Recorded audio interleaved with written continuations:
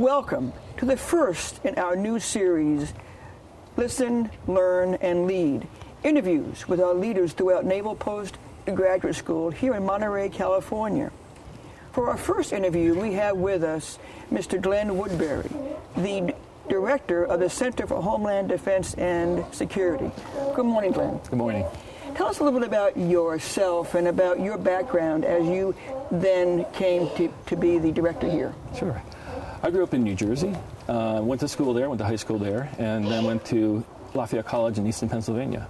I started off with the idea that I'd be a hardcore mechanical engineering, but that changed quickly in my freshman year when I joined ROTC and took a different path. I was commissioned second lieutenant in the Army in 1985. I spent 4 years in West Germany, the Federal Republic of Germany, actually, and then came back to Fort Lewis, Washington for my command. After I finished that, I decided I wanted to do something different, and I somehow fell into emergency management at the state of Washington and worked for them for 12 years, eventually becoming the director there. Well, now tell us about then the origins of the center here. The idea of the center occurred before September 11th, so a lot of people link September 11th to the center itself, and certainly that provided quite a impetus to begin something here. But in 1998, the Department of Justice did a study following the events through the 90s, the Federal Murrah building bombing, the First World Trade Center bombing, and thought that, the world is changing. And we need to teach our leaders better. And they discovered that there is no graduate education, and really no undergraduate education for what were to become the leaders of Homeland Security. So the Naval Postgraduate School was in discussions with the Department of Justice at the time. They said, this is a place to do that. We have all the curriculum here, we have the leaders here, we have faculty here who could teach the elements of Homeland Security and what we think it will become. And then when the center started, we said we need the best and the brightest to attend this class. Well, now we hear the local residents, the SEALs, and so why are we here at the Coast Guard Pier in Monterey with all of this background, but what is it about the background of these boats and about what the Coast Guard does within the center? Well, the Coast Guard has been a primary partner of ours since they even became part of the Department of Homeland Security. The Coast Guard, to me, is emblematic of the utmost in interrelationships, interdisciplinary relationships. The Coast Guard in wartime is part of the military. They're part of the Department of the Navy. When they're not in war, they're part of the public safety community. They have to work with the local officials, state officials, federal officials, and the private sector all the time. They're really emblematic of a diverse approach to leadership in a complex world. So that's a great lead-in to my next question, Glen, is that you have Coast Guard in your classes, but you also have federal, state, and local, provincial, municipality leaders in your classes, and the diversity of the classes is quite remarkable. Right. Tell us about that. The diversity is very intentional. We don't think that people can learn well within their stovepipes. And there are a lot of programs, a lot of training programs out there to make individual skills very proficient and very expert.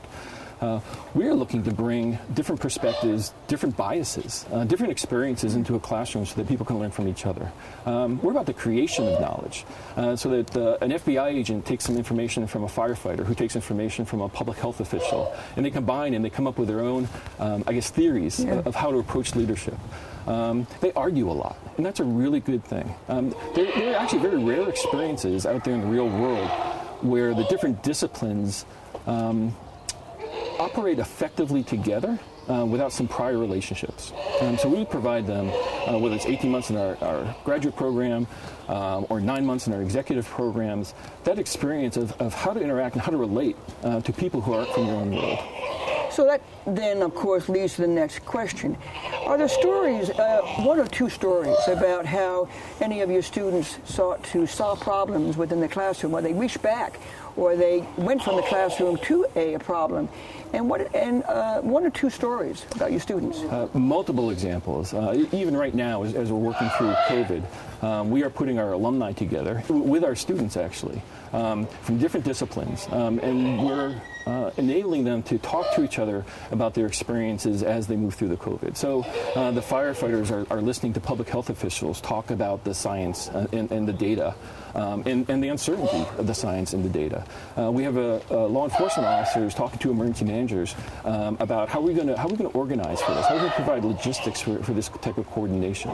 We have people reaching back to academia and research. They're reaching back to our library for information so that they can make better decisions in the field. But these decisions are informed by this broad perspective and broad experience base that they gain from each other. And we build that in the classroom, and then we continue that when they become alumni. And they become part of this larger family and community of interest to solve large Homeland Security problems. Well, now again, you lead me to my next question.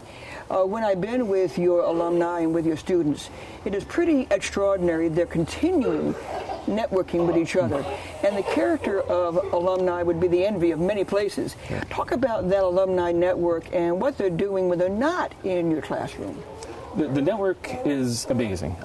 Full credit to Heather Isvaran, who is kind of the lead of that and the primary node of bringing people together and make sure these relationships last. But it begins in the classroom. We build a cadre of people who go through a shared experience together. It's not a physically shared experience like maybe the Marines or Navy sailors go through, or the Army. It's an intellectually difficult shared experience. Sometimes they get along and sometimes they don't, but they always walk away with stronger relationships with each other and with a strong cohort. So they walk out with a very strong community just within their class, within their cohort.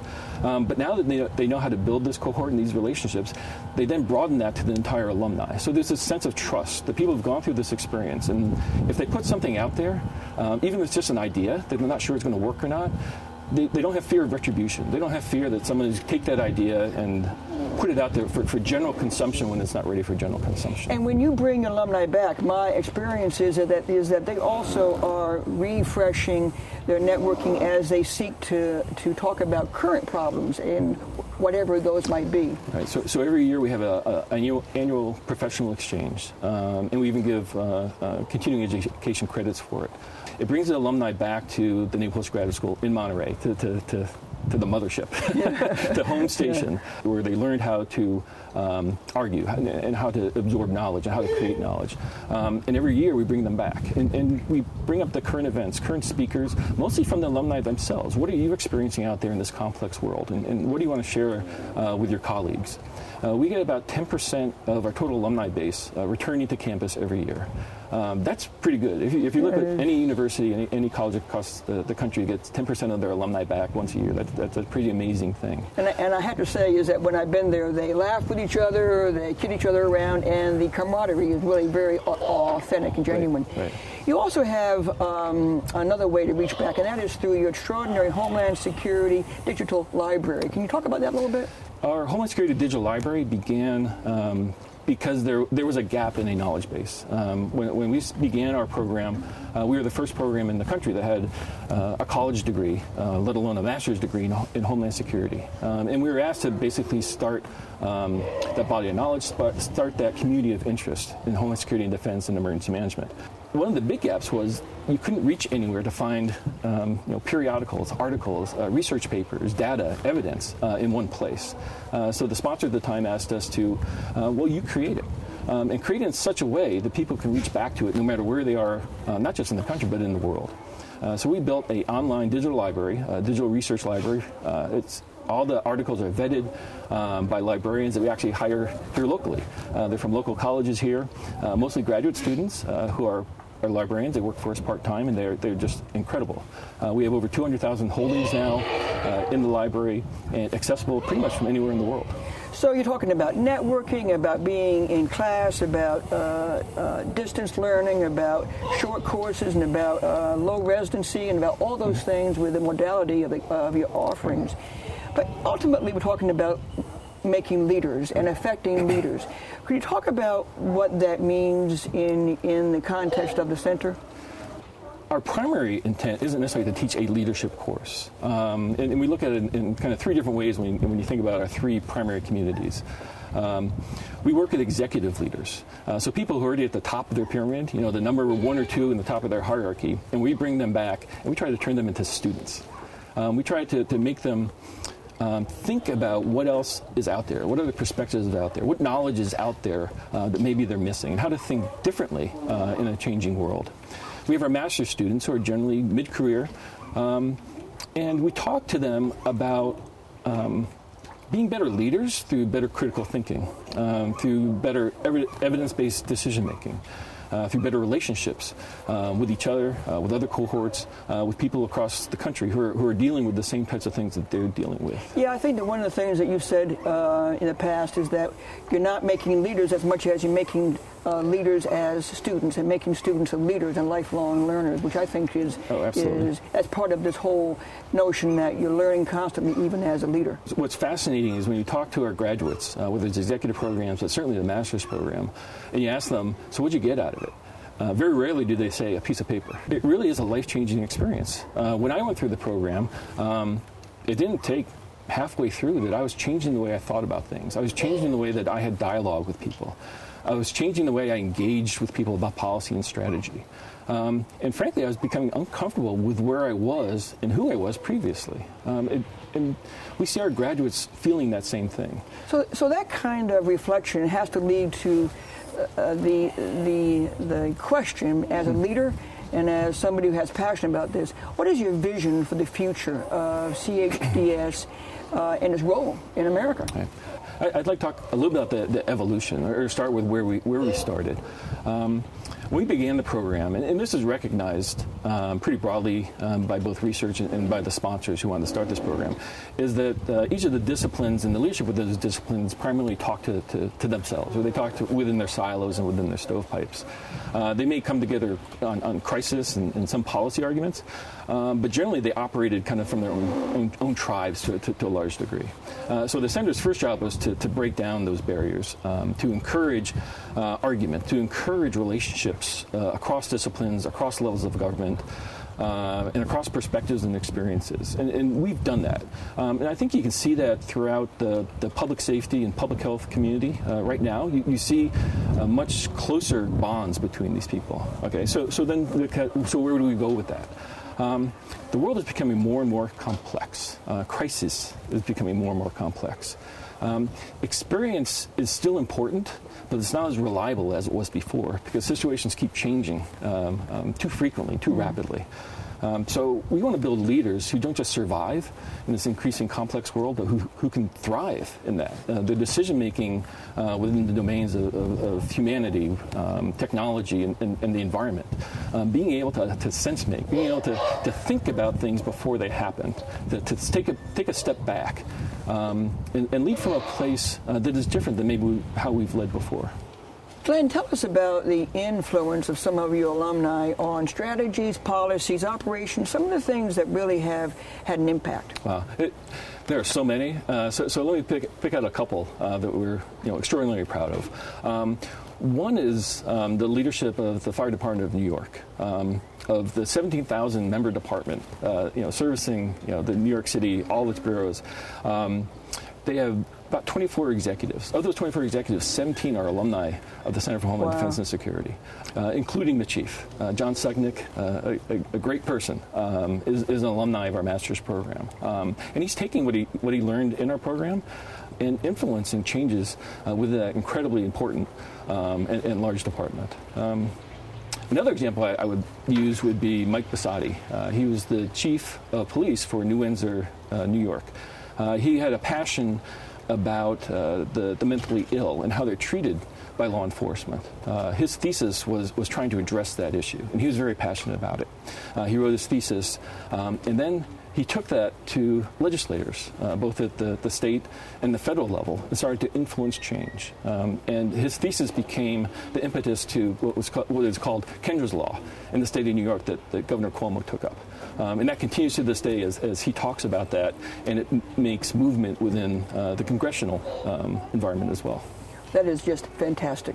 So, Glenn, we talked a lot about various alumni who come from all manner of agencies within the United States government and states and everything else.